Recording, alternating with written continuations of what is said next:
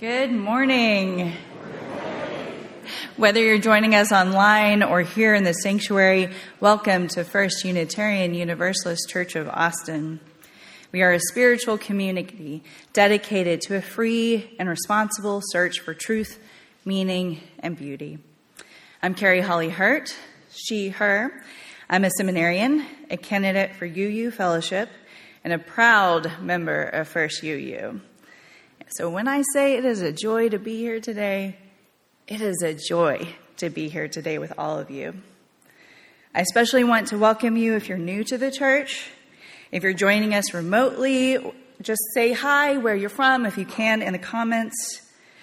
As we work to create beloved community, we welcome all who would join us in building a better world with more love, more justice, and more real peace.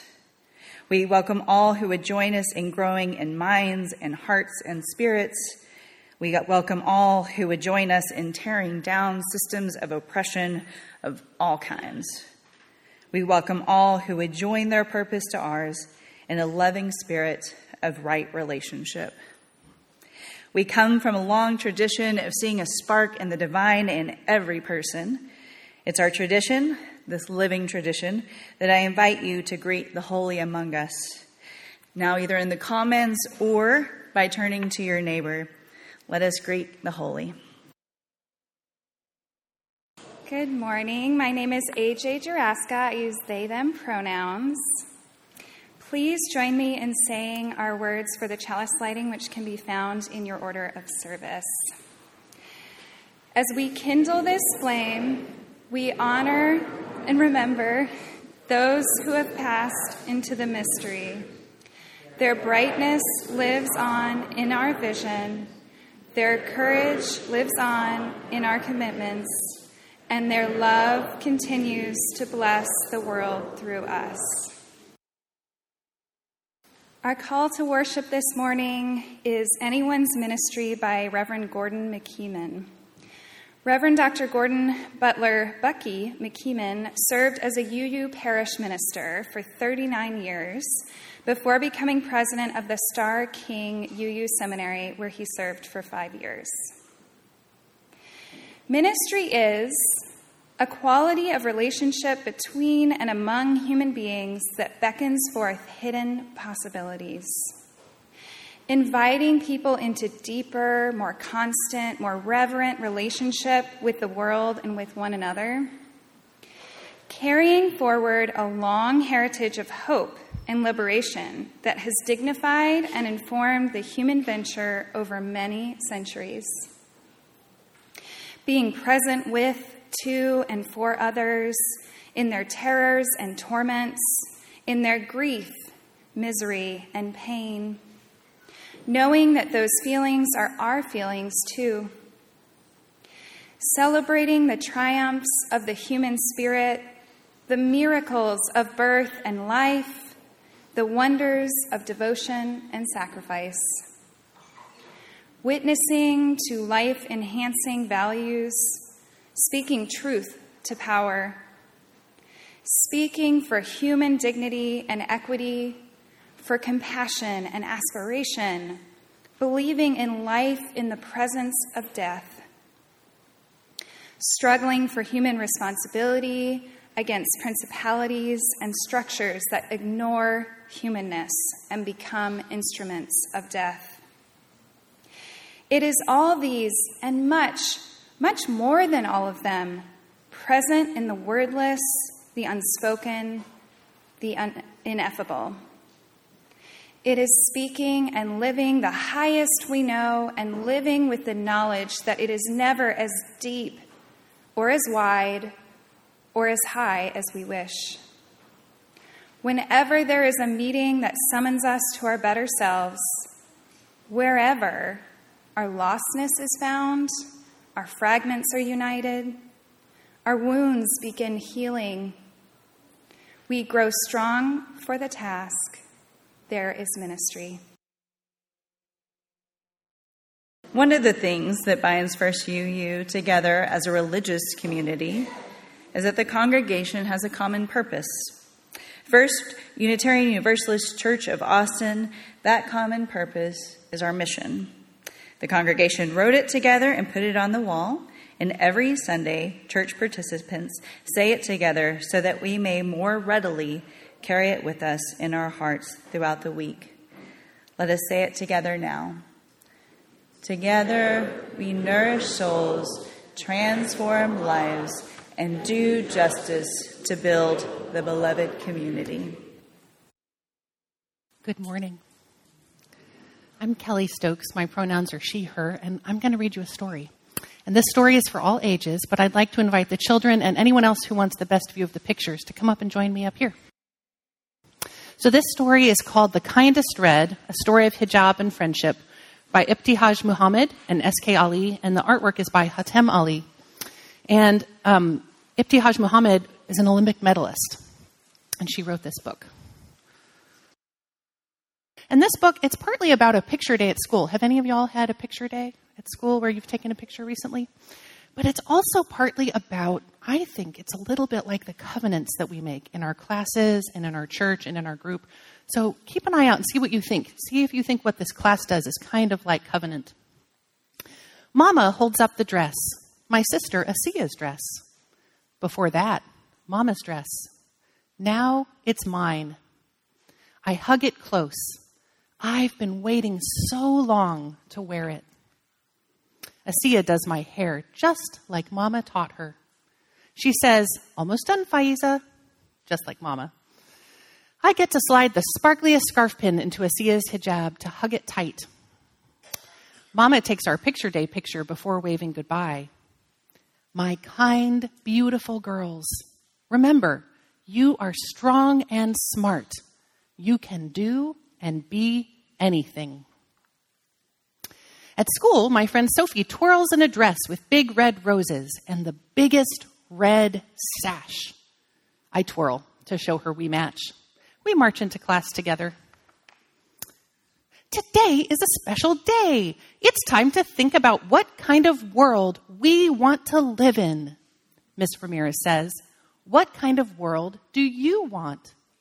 She writes all our answers on the board. Can I read them to you? Ice cream world, sunny world, happy world, healthy world, funny world, fair world, candy world, unicorn world. It's going to be such a good world. Ms. Ramirez asks each of us to draw the world we want and give it a name. Everyone around me picks up their colored pencils, and I see Sophie drawing superheroes, lightning bolts, and flowers. Mama would say, "Draw a beautiful world." Asiya would say, "Draw a strong world." What do I want? A kind world. A world where there's always a friend nearby. A world of friends helping one another. Okay, class, it's recess time, Miss Ramirez says. Are you ready to make your wishes for the world come true? When we get outside, I link my arm with Sophie's. Let's make the world kinder, I say. With our superpowers, Sophie says. We look for ways to grow a kind, powered world. Molly wants someone to bounce a ball with. Andre wants to play with London, so we look for her. Jada wants to play tag, so we chase each other. It's going to be such a good world. At our second recess, our class keeps using our powers to make the best world. I run to Asiya to make her day even better and ask her, "Is there anything I can help you with?" She smiles and gives me and Sophie and Jada a turn with her basketball. We feel even more powerful after that. Priya needs help putting a Band-Aid on her hand. Sophie needs her sash tied into a big bow. Mateo needs help with his bow tie. Sophie needs help with her sash tied into a big bow. Violet and Felix need to stop fighting over the jump rope, so they decide to take turns. When it's time to line up, Sophie needs her sash tied into a big bow again. Mateo and I help her. Our class picture is full of big smiles. Later, Asiya comes to pick me up from my classroom. Sophie's brother and Priya's sisters come to pick them up too. It's sibling picture time. Me and Asiya, all by ourselves. We get in line. Molly is wearing the same shirt as her siblings. Andre has the same tie as his brother. Priya is wearing jeans like her sisters. Sophie's brother even has a vest covered with roses. Seeing them makes me happy and sad. Because Asiya and I don't match at all. When Sophie sees my face, she asks, "Are you okay?" Jada asks, "Do you need help?" Aren't those awesome questions? Don't you love those questions? I love those questions. I tell them. Jada says something to Sophie, and Sophie nods and pulls her sash so hard, its big bow falls. She pulls it out of its loops, and Jada spreads it out, and it's big and wide and strong, just like Asiya's hijab. It's the most beautiful picture day ever, just like Mama wanted. I want a kind world, a world where kindness passes from one to another, like Mama passing on her dress, like Asiya doing my hair, like our class passing power to each other, like Jada passing on an idea, and Sophie passing her sash, like me passing on this story. The end. Let's go see what kind of a kind world we can make, shall we? Our reading today is One Love by Reverend Dr. Hope Johnson. According to a bio on the UUA website, Reverend Dr. Hope Johnson was a beloved UU elder with specialties in conflict resolution and multicultural congregational development. We are one, a diverse group of proudly kindred spirits, here not by coincidence, but because we choose to journey together. We are active and proactive. We care deeply. We live our love as best we can. We are one, working, eating, laughing, playing, singing, storytelling, sharing, and rejoicing.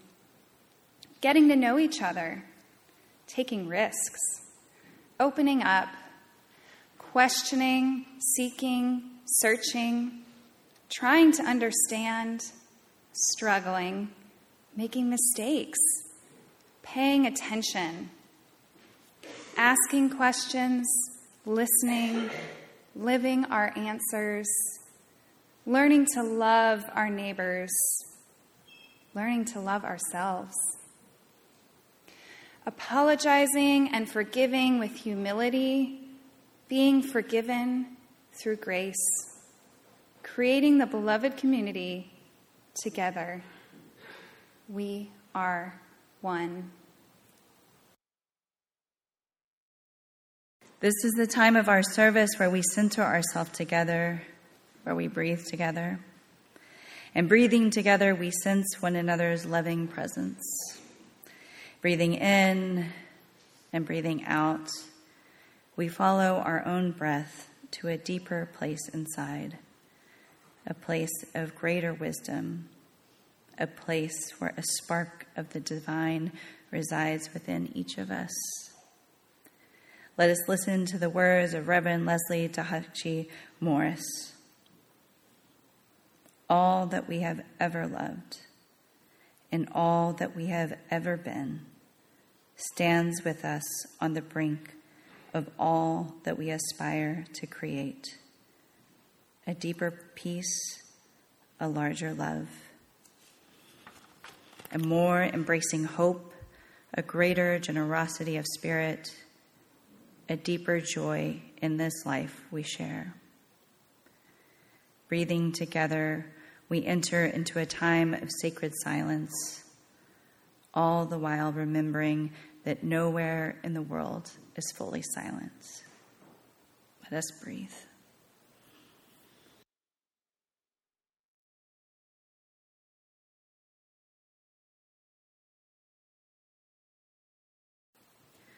I invite you now to light candles if you are so moved. Candles representing sorrow or joy, hope, remembrance, resilience, whatever it is you need to honor during this time. As we light candles, I invite you to keep in your mind and heart community members who are ill or sorrow, and those who are celebrating joys. Let us hold the silence together throughout this meditative time.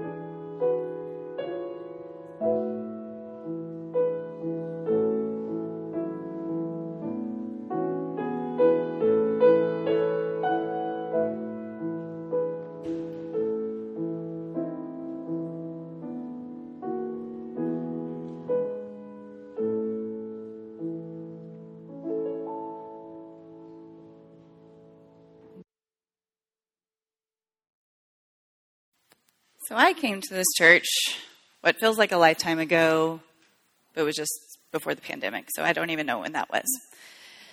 But I came to the church because my friend said, "Can you come and sign a petition?" Obviously, I was already one of y'all's because I was waking up on a Sunday morning to sign a petition. I had no idea what a Unitarian Universalist was. I really wasn't interested in church. But then I heard what was weird music. It wasn't weird. I just, again, didn't know what Unitarian Universalists were. So I came into the sanctuary, and Reverend Chris talked about things that were heavy on my heart, like real world things. He talked about white supremacy culture and how it was destroying us and how we had an obligation to fight against it. Never in my life had I gone into a church to hear what was really weighing on my soul be spoken to in such a loving way. And I was hooked. I fell in love hard. I mean, here was this intentional community who was committed to justice, who was committed to people who were seeking asylum, who was committed to people who were being oppressed. Y'all, this church does good work. Really amazing work. And then we voted to do the eighth principle, which was more of that good work. But from where Reverend Clark says we come together to get good and do good, it was more about the getting good so that we could do good. That we could take the internalized oppression in ourselves and in ourselves and do the work so that we could do the work. How could you not be in love with that? This is good stuff that we're doing. We are getting together to get good and do good. And we don't always get it right. For example, I was working at a church, a really amazing church. They are also doing really good work. And I found out that a few trans people had been using the bathroom that was all genders, it was a single-use bathroom, and they felt uncomfortable.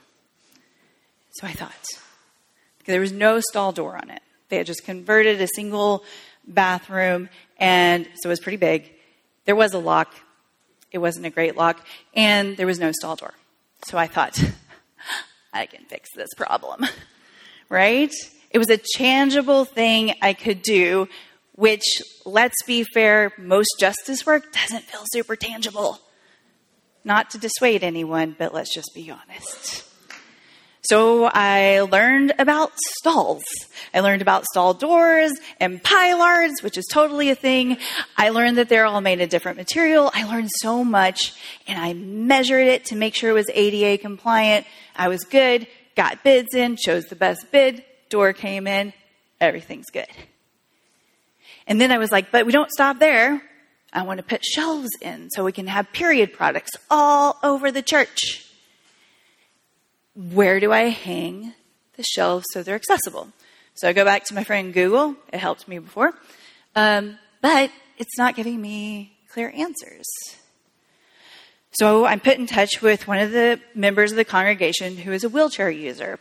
And I invite her, can you please help me figure this out? So she comes in. We head straight to the bathroom I'm now so proud of because I've solved the problem. And I'm telling her about the pilaster and the door and all this stuff that I'm sure she didn't care about at all. And she says, if you put a door on that stall, you will have removed the only accessible bathroom here. Ice cold water through my entire body.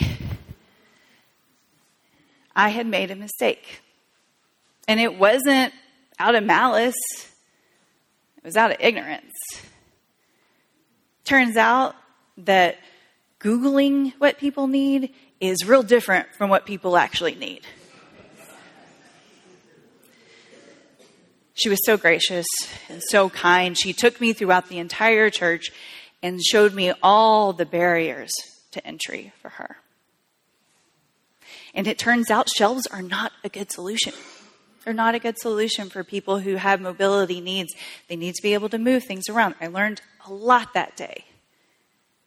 But the most important thing I learned was that relationship is the only way that we're really going to do this work in any meaningful way. But what does that mean? I mean, I have a lot of relationships that aren't, doing the work of justice. What I mean by this is centered relationship. And centered relationship is when we're coming from that core of us. We call it self. Maybe we call it the spark of the divine. But we'll know it because we are leading with curiosity, compassion, and love. So curiosity. I was curious, does this meet ADA compliance? But that also had ego and agenda. I really wanted it to meet ADA compliance, so I didn't have to think of it anymore. When we are approaching things with actual curiosity, we put those things on the back burner because we really want to just get to know what that person needs. I'd like to think for a moment, if you want someone to know about you, what are the things you want them to know about you? You probably want them to know about where you come from, what you love, what lights you up, what you're working on. You probably aren't too dead set on them knowing your demographics, right? We are not just numbers and data points. We're full people who have needs. And when we are striving to undo oppression in ourselves and in ourselves, we have to get really good at listening for what people need and not assuming.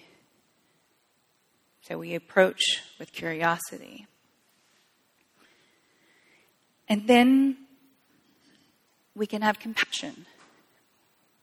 And for compassion, I go to the beloved teacher and Zen master, Thich Nhat Hanh, who says that compassion is setting with seeing someone, really seeing them, past your preconceptions, past the ideas that you have about them, and really able to see them, see their suffering. And in the seeing of that, he says we actually help to remove a little bit of the suffering of the other, because so much of our suffering is multiplied when we are feeling alienated.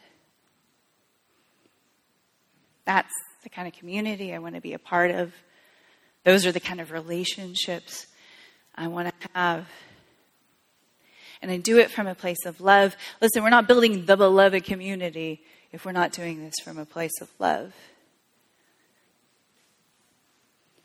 And we're human, which, thank goodness, because systems of supremacy want to rip us away from our humanity. So any chance we have to double down on that, let's do that. But our humanity invites us to really utilizing the most important thing that I think love gives us. And that's courage. When we get it right, yay. But when we get it wrong, it can be really embarrassing and uncomfortable. In fact, most of the time, you're doing the best work when you are uncomfortable. But love says, stay there. You can do this.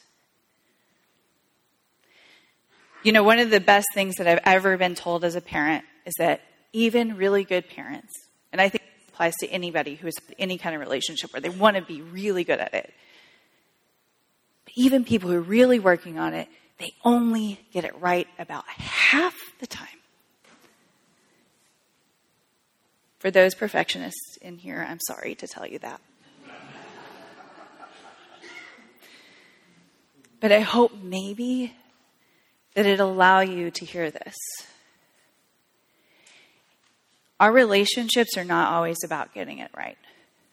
We should try. We should. We should try not to cause harm to one another. Really, we should. But when we don't, when we do cause harm, love says, get back in there, get in your discomfort, and go and make amends. Go and reconcile. This is beyond, I'm sorry, let's move aside. This is actual reconnecting.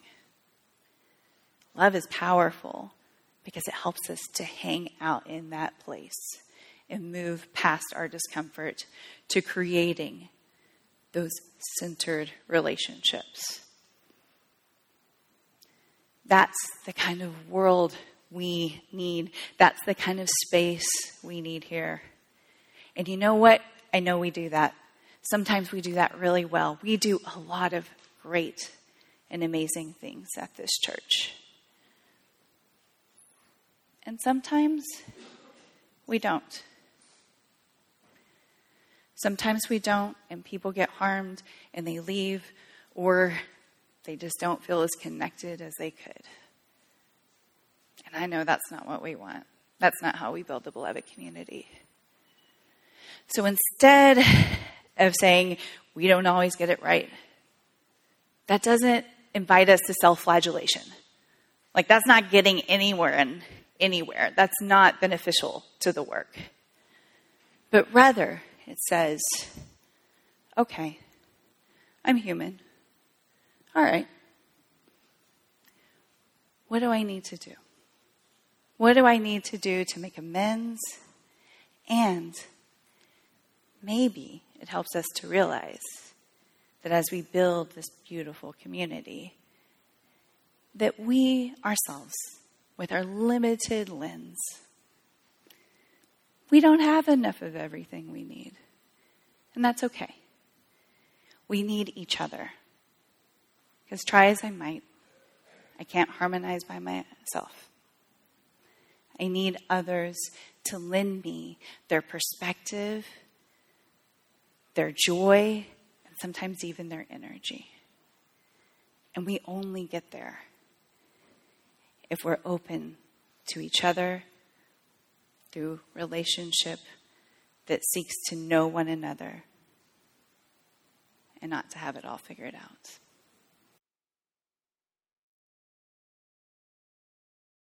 Please join us in the words for extinguishing our chalice. We extinguish this flame, but not the light of truth, the warmth of community, or the fire of commitment. These we carry in our hearts until we are together again. This week, I hope you know that love holds you. That love sees you in all your imperfections and your perfection, in all your success and all your failings, and it does not flinch. May it hold you this week as you go about this life, and us together as we continue to do the amazing work of building the beloved community. Go in peace. This is a production of the First Unitarian Universalist Church of Austin.